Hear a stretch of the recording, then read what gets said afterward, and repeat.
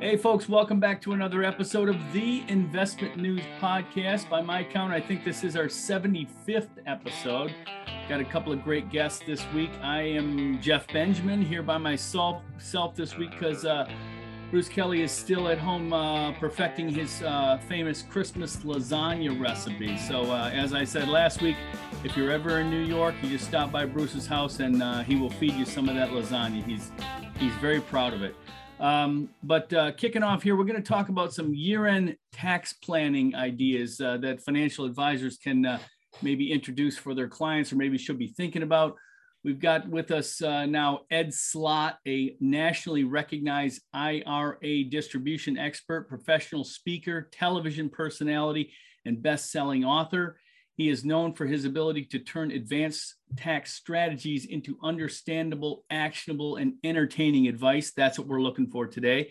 He has been named the best source of IRA advice by the Wall Street Journal, and USA Today wrote, "It would be tough to find anyone who knows more about IRAs than CPA CPA Slott. Well, he's probably pretty good too, if they said that. I'm thinking, we'll get him next. Ed is the president and founder of Ed Slott and Company, a leading source of IRA expertise and analysis to financial advisors, institutions, and consumers. Ed, welcome to the program. Well, great to be back here with you, Jeff. Thanks. Yes, thank you very much. We want to talk about some year-end retirement tax planning moves in light of some potential new laws kicking in next year, 2022. I want to jump right into this. We got a lot of things we want to try and cover here. Last chance for backdoor Roths. Is that accurate? Can you break that down for us? Well, it's in the proposal. And like we said, any day is a different day in Congress, but you have to be aware of it. You know, normally I don't like to talk about proposals because, they could change every minute. I'm more over the years been in the Yogi Berra camp. He always said, I never make predictions, especially about the future. That was a typical Yogi Berra thing. Yeah. But here, I have to tell you, advisors need to brush up on proposals. I know that sounds awful because they're not law yet, but you know why? It's getting a lot of media attention, like we're talking about it. It's in the Times, it's in the Wall Street Journal, it's everywhere.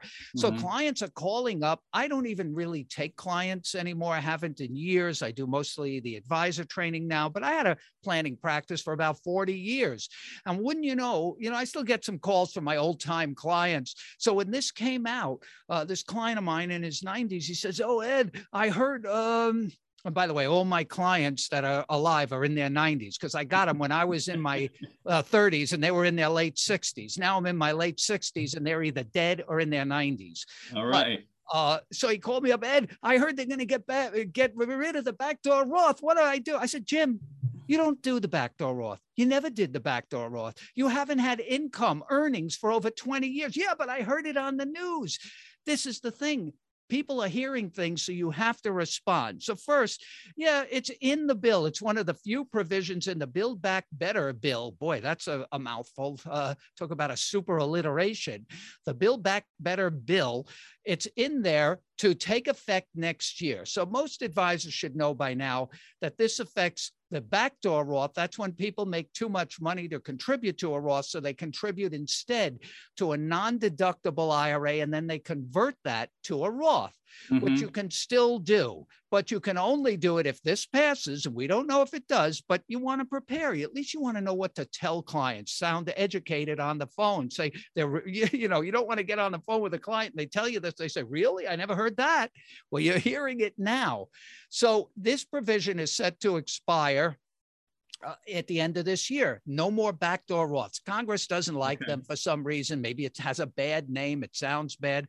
But it also means no more backdoor Roths, the mega backdoor Roths, where people have money in a company plan. In this year, for example, you can do up to $58,000 in, say, a 401k of after-tax money and convert that pretty much tax-free to a Roth IRA. Both of these provisions under the proposal, and I keep saying proposal, so what you have to do when you hear me say proposal, it's not a law. I still get questions from advisors. You know what I do, Jeff? I direct them back to Schoolhouse Rock to watch the video when a bill becomes a law. it's still just a bill.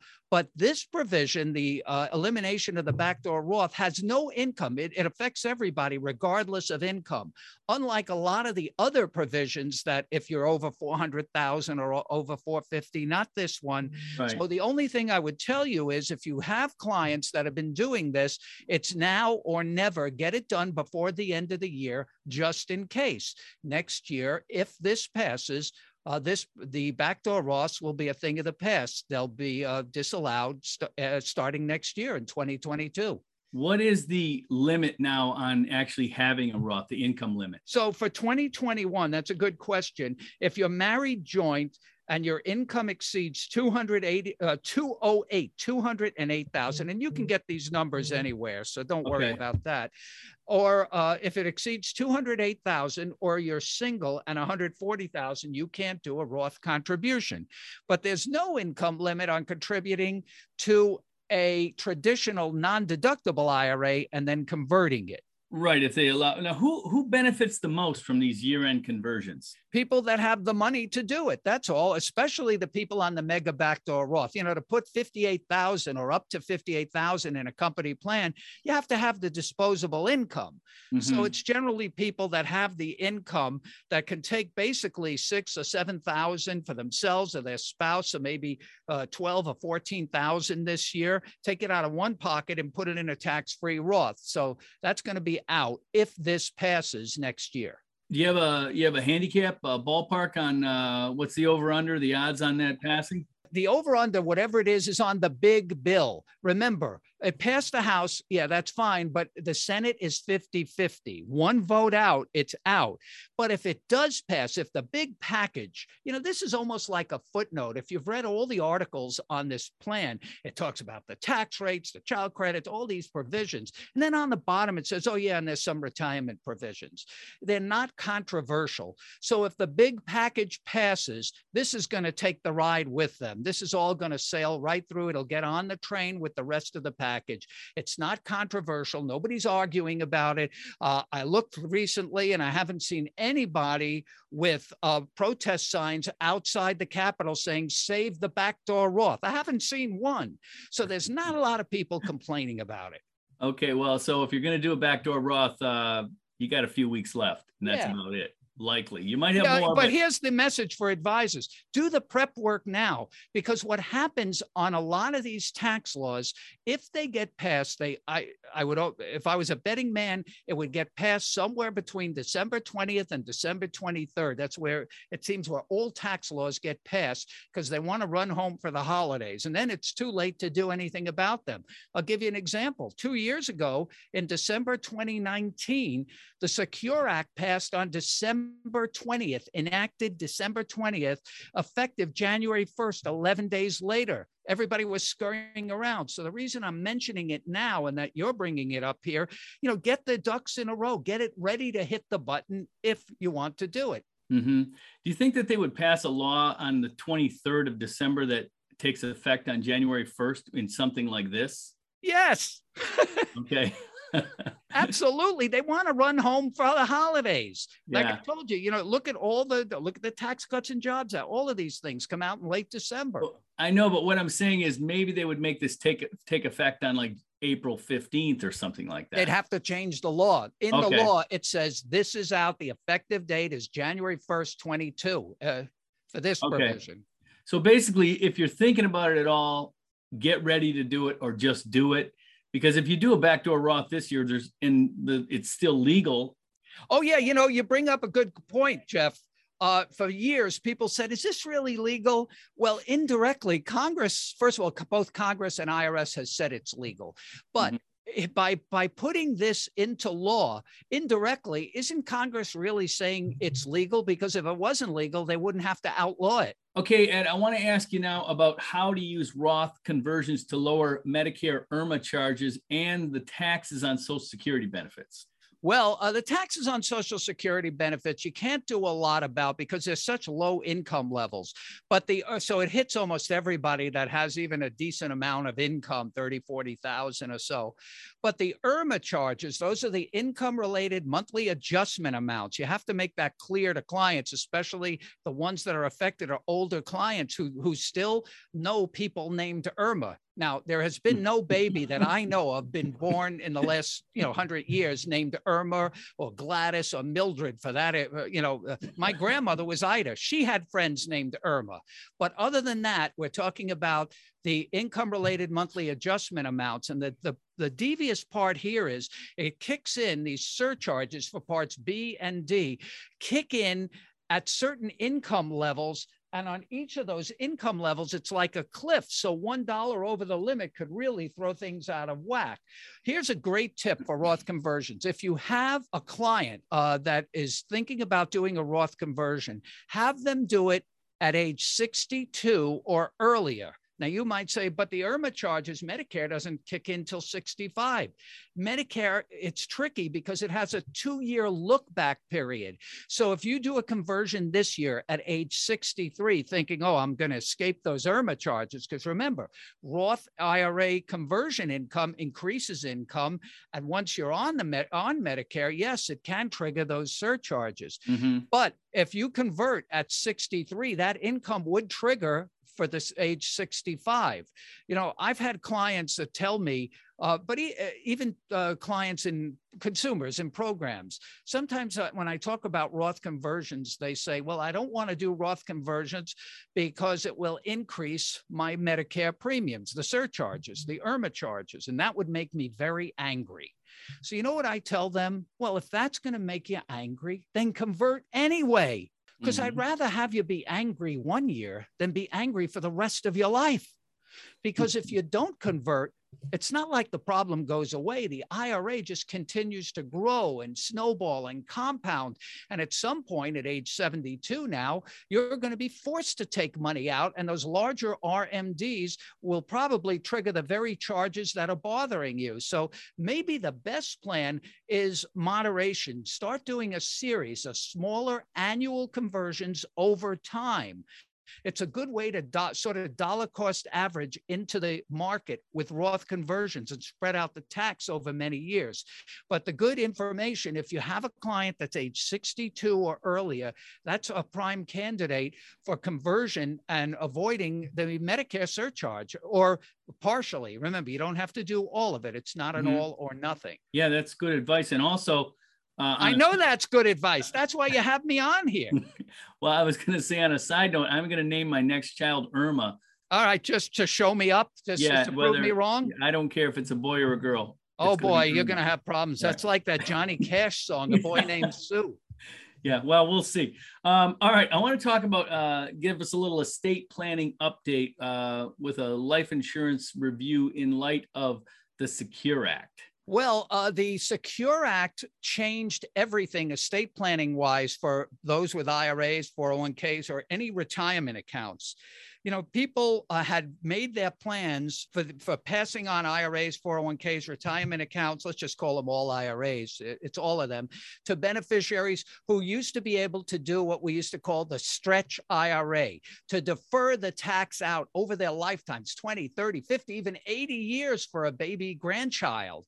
Mm-hmm. That's all gone with the Secure Act now. Most of these non-spouse beneficiaries will have to take all the funds down within 10 years after death, bunching all that income into that short time period. And that might be a period where the beneficiaries, who might be in their 50s or 60s, might be in their own highest earnings years. So a lot could be lost to future taxes. So that's the law we have now. Many people with large IRAs, a lot of your best clients, for the advisors listening here, a lot of your best clients, the ones with multi-million-dollar IRAs, a lot of them have named trusts as their IRA beneficiaries to get the benefit of not only the stretch IRA, but the protection. Remember, when you have a few million in an IRA, I know with clients of mine, they were always worried. They wanted the kids to have it and even the grandkids, but they didn't want them squandering it or blowing it. So they would name a trust. You should identify every client that has named a trust as their beneficiary. to see if that plan is still good. It probably won't work anymore after the Secure Act. You may have to update the trust or look to alternative planning solutions like Roth IRAs or life insurance, which bring tax-free income into the trust. I'm not going to say that's a good idea because I think you know it is. All right. Required minimum distributions are back. How do you prepare for that tax bill? Well, the word required sort of gives it away that there's no choice, just a little tip off. So you have to take that. But most people are caught off guard with this because, again, with us, it's like inside baseball. We talk about it all the time, but we still hear questions from consumers. Do we still have to take RMDs? I think advisors better check on this. That everybody got a pass last year with the CARES Act and the waiver of RMDs. But like you said, they're back this year. And they're larger for two reasons. Number one, there were no RMDs last year. So more money was earning last year and the market was up last year like it is this year. And the RMD is based on the year-end balance from last year. So their RMDs may be larger than they really had planned on. So make sure that maybe working with the tax advisor that not only they take the RMD, but they're prepared, they have enough estimated taxes paid in. A great tip would be if you feel that the client's going to get caught short, and now you have a good idea of their income. Remember, we're in December. Most of the mutual funds have thrown off their capital gains. Most of the income could be predicted now for 2021. It's a good time to see what bracket they might be in their marginal tax rate and estimate what the tax cost might be on that RMD. And a good idea, if they're short with estimated taxes, is to take withholding right from the RMD. Because if you take withholding tax out of it, that withholding is deemed evenly paid throughout the year, and it can avoid an underpayment of estimated tax penalty. So you can still fix that before year end. I would work with the tax preparer on that one. All right. That's about all I had for you, Ed, but I'd like to know, is there anything, any kind of pro tip you can leave us with or something we should watch out for? Are you kidding? We do 2-day programs for advisors. Do I have tips? Are you kidding me? Yeah, we have lots of stuff. In fact, I'll tip you off right now. There's a brand new investment news column I have out now called 5 Ways to Add Client Value to Your Relationships with Year-End Planning. And this is what gave me the idea. I mean, I've been talking about this for probably over 20, maybe 30 years. You have to show value. There's lots of pressure on advisor fees. And this story came out. I mean, it's not the only one, but I'm looking at a story from November 15th in the Wall Street Journal that a lot of your best clients have seen. It was almost it is a full page story in the Wall Street Journal, November 15th. And the title says, "The Problem with How Many Financial Advisors Set Their Fees." And they lay out these 2 questions. They tell people who use advisors to ask your advisor, why exactly am I paying the fees I'm paying? And can you quantify the value of your service? Well, what are you going to answer? So I started my article with exactly that question, and I gave everybody 5 ways to show value beyond investment activities. Because even though that may be important, and it is important, in the clients' minds, based on all the media out there and everybody doing everything for free, right? Everybody thinks it's valueless. It's been marginalized. It's been commoditized. So they don't see a big value in that. You have to show them where you provide value. So I gave 5 areas in this article, and hopefully you can link to that. One of them we covered already. The first one, I said, have the conversation about recent tax proposals. It shows them you're on the case, that you're looking out for them, that you're up on things. You take education, you know what to do, you have planning ideas. To me, that's enhanced value. Avoiding mistakes. I mean, avoiding mistakes is a killer. I just had this case. I'm telling you, I had it last year, but it's still in my head. An attorney, recently, an attorney called me up. And normally when an attorney calls me up, it's really bad already. And she said, I have this case where a $3 million IRA went to the wrong beneficiary because nobody checked the beneficiary form. And she started filling me in on these details. And I said, wait a minute, I know this case. I teach this case at our advisor training programs. That's you? You're the attorney on that? He said, yep, that's me. What happened is the financial advisor moved from his old firm to a new firm, which happens. You see that all the time. And when they moved the IRA over to the new financial institution, nobody updated the beneficiary form. Nobody checked it. Nobody ever even looked at it. Well, now the guy has died and everybody's looking at it. Now it's a major lawsuit. And she asked me, can you serve as expert witness on this case? And I said, well, on whose side? She said, well, we're representing the financial advisor. Our defense will be that it's not his job to check beneficiary forms. I said, I can't do that. That is part of his job. That's where an advisor shows his value. For over 30 years, I've been saying, check beneficiary forms on every program, every show, every interview, every article. It's in every one of my books. And now you want me to get up on the witness stand under oath and say, it's not that important. No, that is important. So that's a valuable service you can do. I think that's one of the highest value services you can provide. You know why? Because everybody understands it. Tell the clients, I want to check beneficiary forms on all your IRAs, 401ks, annuities, life insurance. Even if you don't have those assets under management, you start doing work like this, you will have all of those assets under management. Because when you check beneficiary forms, what you're really doing is asking about the family. And that's good business in any business. That's how you build relationships. And the stronger your relationship, the stronger your value will be. Then nobody will ask about fees. It won't even come up. You know, the old saying, people only talk about price in the absence of value. And I would tell them to follow up on recent transactions, on rollovers, on Roth conversions. Did the money get to the right place?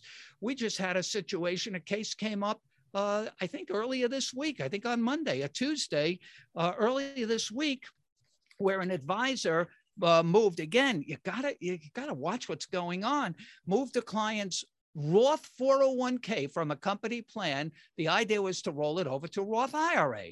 But again, there was a mistake. Somehow it went to their traditional IRA, which you can't even do under the tax law. The advisor said, leave it there. No big deal. You can't leave it there. What do you want them to pay tax twice on the money? And it's against the law. So, I mean, follow up on transactions before the year ends. This is so critical. You know, tax planning is kind of like cement. You know, once the year ends, it dries and it hardens and it's much harder to fix problems. Right now, you can fix problems before they're etched in stone, so to speak, solidified with 1099 reporting once the year closes. So follow up on rollover transactions, on Roth conversions, on 60-day rollovers, even 72T payments, any transactions. Show them you're providing value by looking after their money. So these are some of the tips I give in this article. Another tip might be to look at clients that can still do QCDs, qualified charitable distributions. These don't apply to everybody, but if you have a client that gives to charity that qualifies, they're probably not getting any tax benefit out of the funds they're giving, because most people take a standard deduction. If they qualify for a QCD, you can transfer right from your IRA to a charity and have it excluded from income. This is a great tax benefit. The only downside is that it's not available to enough people. It's only available, the QCD I'm talking about, to IRA owners and IRA beneficiaries who are 70 and a half years old or older. You have to be 70 and a half. If you turn 70 and a half tomorrow, you don't qualify today. Even though the RMD age was raised to 72 by the Secure Act, this age stayed at 70 and a half. So see which clients that give to charity anyway. I'm not saying give more to charity to get a tax break. If I was saying that, I'd say give all your money away, then you'll never have any taxes. I'm just saying the giving they're already doing, redirect it this way if they qualify. Plus, next year, and this is in that article too, it may be one of the most valuable articles you read all year. I'm not just hyping this. I think it's one of the best pieces, and it'll be out exclusively on Investment News very soon. Maybe out already by the time you hear this, on mega QCDs. Every one of these items during the year, I've had articles on in Investment News. Start looking at those articles and providing real value so you can answer those questions asked in the Wall Street Journal. In fact, if you start doing these planning activities that I'm talking about and providing the values, the questions will never come up. Nobody will look to say, what is my advisor? What am I paying my advisor, when they see all the value they're constantly getting? All right, Ed. Hey, really good stuff. You delivered just as we expected. Financial Advisors got a lot of good information there for free from Ed Slott. Go check those beneficiary forms right now. Ed, want to thank you. All right, we'll be talking to you again. All right, thanks. Thanks for having me on. Okay, folks, now we're going to transition from year-end tax management to this booming RIA M&A activity. The financial advisory business is consolidating like nobody's business. Well, like maybe David DeVoe's business. David DeVoe is Chief Executive Officer of DeVoe and Company. He's here to talk to us about what's going on in mergers and acquisitions among advisory firms. A milestone was recently hit. David, why don't you tell us about that? What your latest counting shows us? Yeah, absolutely. Thanks for having me. Always a pleasure. So we hit the double century mark to try to make it sound a little cooler. Last week, we saw 200 transactions that have been executed year to date, which puts us well beyond 2021 being the 8th successive record year of M&A activity. So it continues to be a hot market indeed. Well beyond 2020. What was 2020? Give us some context here. How far beyond are we? Yeah, absolutely. So, in 2020, we saw 159 transactions. And, this is DeVoe & Co. data. We report on it every quarter. I've been tracking this for 18 years now. And just to be clear and a little nerdy, last year was 159 transactions of RAA, SEC registered RAAs that you and I talk about every day, with 100 million or more in assets under management. And the reason we do that too is just, there's 10,000 plus firms in the industry. There's about 7,000 under 100 million. And we're going to know every deal above that. But once you go below it, the data just starts to get a little spotty. So you can imagine we've just really started to see some spikes in activities. If you go back to 2015, 2016, we were like 70 or 80 deals, 2017, 90, 2018, 101. So we're going to double what we saw a couple of years ago. And then it's just been these huge gazelle strides from 100 to 131, from 131 to 159 last year. And now, breaking through 200. So we've seen a steep acceleration. I want to ask you, because not a lot, but a few other companies also track this consolidation in the advisory space. I want to know, tell us how you count a deal. Does it have to be announced? Does it have to be completed? At what point in the process do you count that deal? Yeah. So there's a couple other firms similar to ours, one or two, that are tracking it. And, some of them do like hybrid and get into international. And we look at their data and we're like, man, it's curious they included that. I mean, we're just nerds about it. Specifically, because I know we chatted about this a week or two ago, there's really 3 items where you can quote unquote track a deal. It's signing the deal, right? You sign on the dotted line. And then that doesn't mean the deal is done. It's once you close it, and you typically in that, purchase agreement have certain elements like, hey, you're going to have, 90% of your clients sign on the dotted line or whatever else. There's certain qualifications to say it's technically closed. So there's the signing, there's the close, and then there's the announcement. Right. So what we do, we track all the deals based on the announcement. And that's because these are privately held firms in most cases. In some cases, but not all, we know the signing. In other cases, but not all, we know the close. And good news, we're the most active investment banker for firms with 300 million to several billion.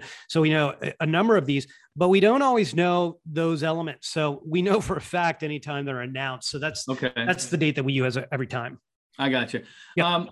All right, we've got the context of 200 deals compared, and it's not even the end of the year yet, compared to 159 last year, and obviously going backwards from there. What are the drivers? Are there any unique drivers this year? Yeah. I think so. If we take a step back, this industry is going through a natural period of consolidation in some ways, right? So it's a big industry, 10,000 plus firms to use a round number. And there's consolidation happening. It's not going to be dramatic. We're not going down to 2,000 firms or even 8,000 firms, right? There's continually new players coming in, and we can talk about meta RIAs or things like that, these dominant firms. But I think overall, this industry is going to remain healthy. That said, there's consolidation at the top. Mm-hmm. So we're seeing, big firms get bigger and bigger, and that's because they're absorbing $100 million, $400 million, $4 billion firms, et cetera. Mm-hmm. And sometimes they're selling because they're looking for the benefits of scale. I want to join a larger organization that gives me greater product breadth or takes care of operational or administrative headaches. So scale is probably the number one driver for the last 3 years. Prior to that, succession planning was the number one driver. People were using an external sale of their company to go into retirement, to exit the business. So that's foundational for the industry. Those two drivers have been, here for several years. They'll be here for several years to come. What's really driven 2021 in particular has been the pending tax changes. We have a new president. We have a House and a Senate that are looking to push through different tax changes. So a lot of firms saw the writing on the wall in late 2020, even 2021, and just really started to accelerate, getting transactions done by the end of the year. We had a lot of sellers that said, hey, let's go do this, but please bend over backwards. We want this deal done before the end of the year, seemingly when the tax changes, if they occur, would go into effect. So the tax threat has been one driver. Another key driver is a little different, a little interesting. We're now dealing with Omicron. We had Delta. We have COVID. COVID was a psychological event for this industry that's affecting M&A. So what happened?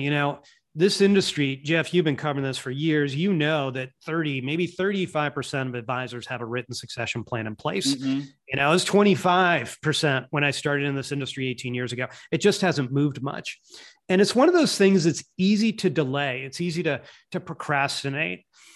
Well, when you have an international pandemic and suddenly, it's a life or death situation, advisors realize that this isn't a theoretical construct of having a succession plan. Now we're really talking about things that can occur.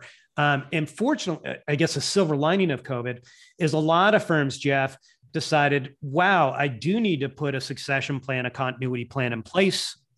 A lot of those firms decided external is better for internal for one reason or another. And I think that that's driving a near-term surge in M&A activity as well. Yeah. I mean, that makes sense. And you're right. I mean, succession plans are the industry is just behind the curve on those. And a lot of advisors, maybe that was their plan all along, to sell. And maybe now they're saying, I'm going to sell because who knows what's going to happen next with the next variant. What about any kind of trends that you're seeing in this data? I mean, different types of buyers, different types of sellers. Anything stand out there? Yeah. There's some interesting developments. I'll start with the sellers. We've seen a market increase in larger firms selling. So, years ago, 47% of the transactions would be over, say 500 million or more. That's expanded nearly 20 points. So we're seeing a lot of $500 $1 billion sellers. That's been an increase. Much more dramatically has been the $1 billion to $5 billion. That's really ramped up over the last couple of years. Part of that is related to COVID. When COVID hit, the larger firms that are professionally managed, where the founder is not spending part of their time taking care of clients. And when COVID hit, they spent all their time taking care of clients. These larger firms were professionally managed. They had CEOs and leadership teams that could come into the office, pour coffee for the advisors, and root them on to go take care of clients the way RIAs do better than any type of firm on the planet, any business model.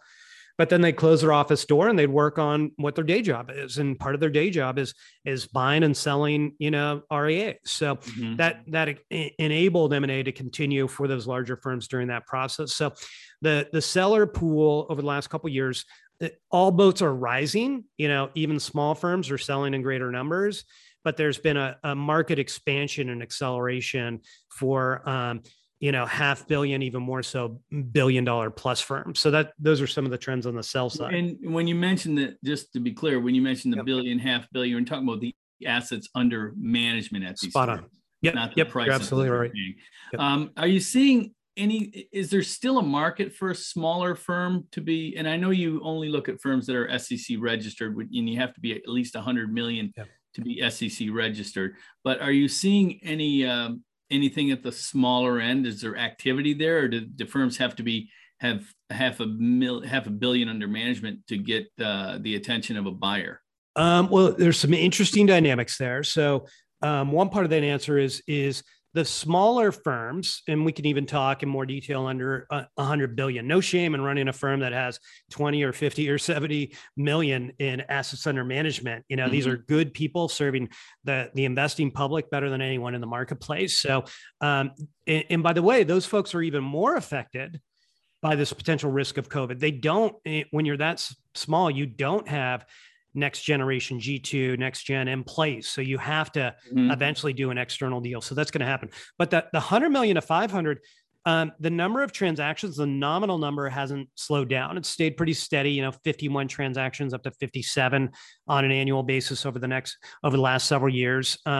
So that's still chugging along. I think another trend, just getting out of M&A for a moment, is this development of consolidation at the top, these mega REAs or even meta REAs that are frankly running really good businesses and are growing extremely quickly. I'll even be provocative, Jeff, and I'll say, they're not only growing faster and they're better run. These firms are taking care of clients better than others in the industry. They're very provocative, but I think there's data to back that up. So, but this isn't the death knell for mid or small firms. These small, medium-sized, large firms can continue to serve the investing public well and run a profitable business. So it's really the good news for potential sellers, and we can talk about some of the buyer trends as well. But there's not pressure like you better sell and get out of this business because things are changing. I think the small and medium size will still do well in the industry. Okay, and what are you seeing in terms of valuations? It would seem if deals are up, the prices are up. Is that what you're seeing? Yeah. And the chicken and the egg or whatever else, I guess it's probably not a chicken and an egg. There's an attractive element that's bringing sellers to the marketplace to at least be a little more curious, right? So good news, people in the REA industry, these owners are not, coin operator or looking for the biggest dollar or whatever else. But you also can't ignore that valuations are at record highs in today's environment. I've been doing this 18 years. We went through 2008, and right at the beginning of that year, valuations were at record highs. The financial crisis hit and then went to record lows in the course of a couple of weeks. And it's taken, 10 plus years to get back to these high valuations. I didn't think that those high valuations from 2008 would ever be eclipsed. We had irresponsible buyers, unqualified buyers, I'll be a little crass, that were throwing money around irresponsibly. So I think it was a little bit of a bubble then. I don't think it's a bubble now. So Jeff, today we have, the buyers out there. These are run by sophisticated management teams that have lived and breathed in this industry for years. They get this industry. They have great access to capital and private equity, a big trend we can talk about or not, but private equity is not the boogeyman. And at least to date, they haven't demonstrated any of those negative tendencies. This is a healthy industry. And the private equity here is betting on the white cowboy hats that the REAs are wearing. They're betting that this is the best way for the U.S. investing public to have their money managed. So consequently, when they're doing transactions, it's not like barbarians at the gate where they're gutting the companies and flipping them and getting, hyper leveraged and things like that. they're acquiring companies and they want the people to stay. They want to grow these companies faster. So yeah, as a result of that, the valuations have continued to increase because these sophisticated business models, when they do acquisitions, can make those acquired firms grow faster, and they can expand the profitability of that firm. And if you can do a deal and make a firm grow faster and have better margins, you can pay more, and it's legitimate. So these high valuations have not only, stayed stagnant once they eclipsed the high 2.5 years ago, they've continued to slowly tick up even further. Yeah, you mentioned private equity, so we'll go there for a second. I have been covering this industry for a while, and I don't recall, or I know private equity was not in this space in this way in 2008.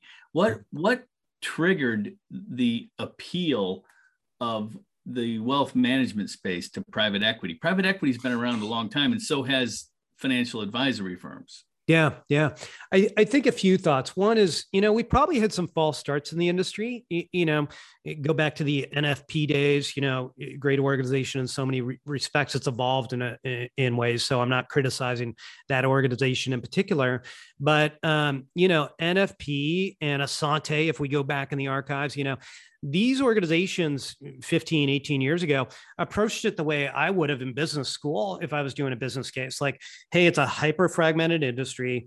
Let's just roll up a bunch of these firms.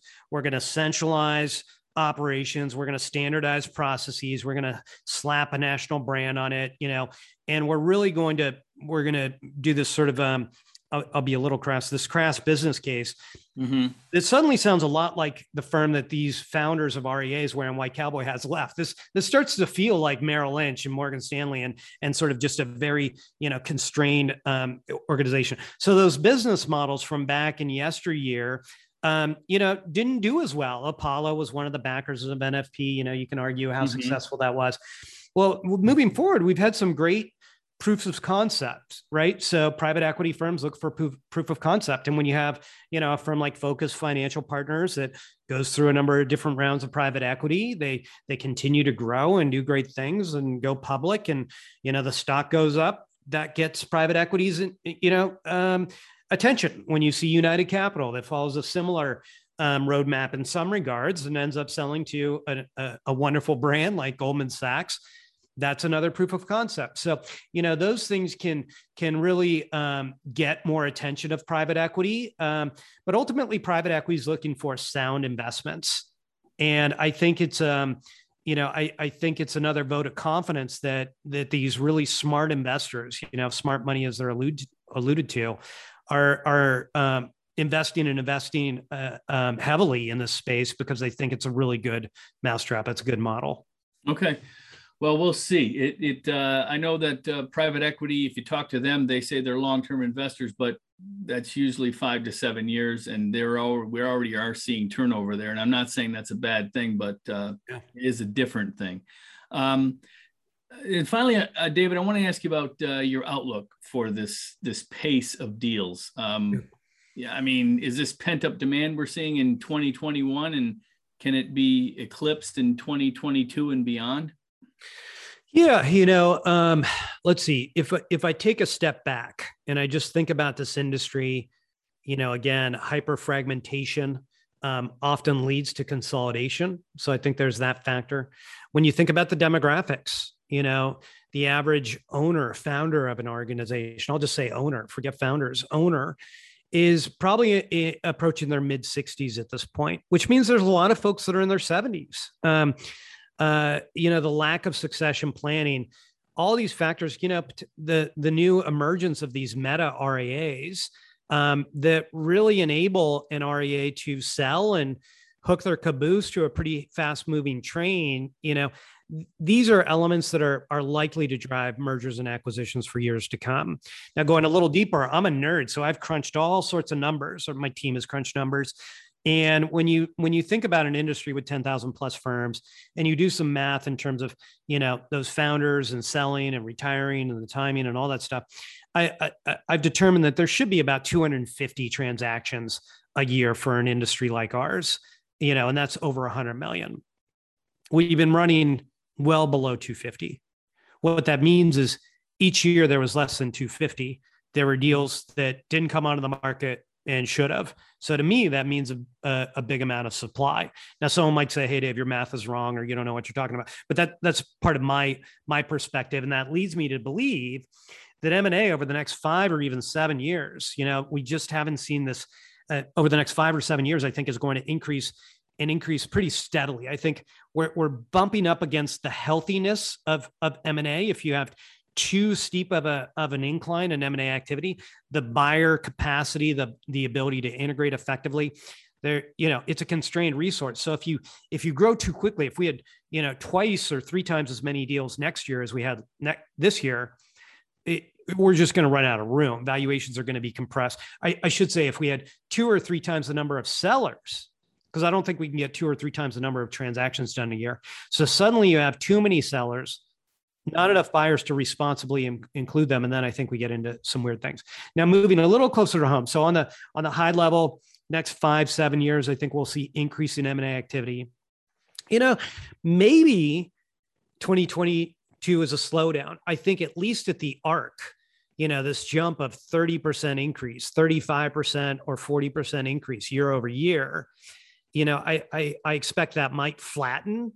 We don't have these 2 significant drivers of taxes and sort of the COVID succession reactions. So you take those off the table, that seemingly would compress the volume. Will we see 200 plus deals? Maybe, probably. I think December, I think we're going to see a spike of activity here over the next 30 days. So that number is going to go higher, potentially quite a bit higher for a December. So I'd say if we're betting, I think the arc will be a little less steep, and it may not even eclipse 2021 transactions. We just don't know what that number is. All right. Good stuff. Good summation. A complete picture from David DeVoe, Chief Executive Officer of DeVoe & Company. Thank you for being a part of our 75th episode of the Investment News Podcast. I also want to thank Ed Slott for breaking down the year-end tax planning strategies. And that, folks, is a wrap. I'm Jeff Benjamin. If you want to reach me on Twitter, I am at Benji Writer. My co-host, who is at home baking lasagna right now, is Bruce Kelly. He is at BD News Guy. Thank you very much.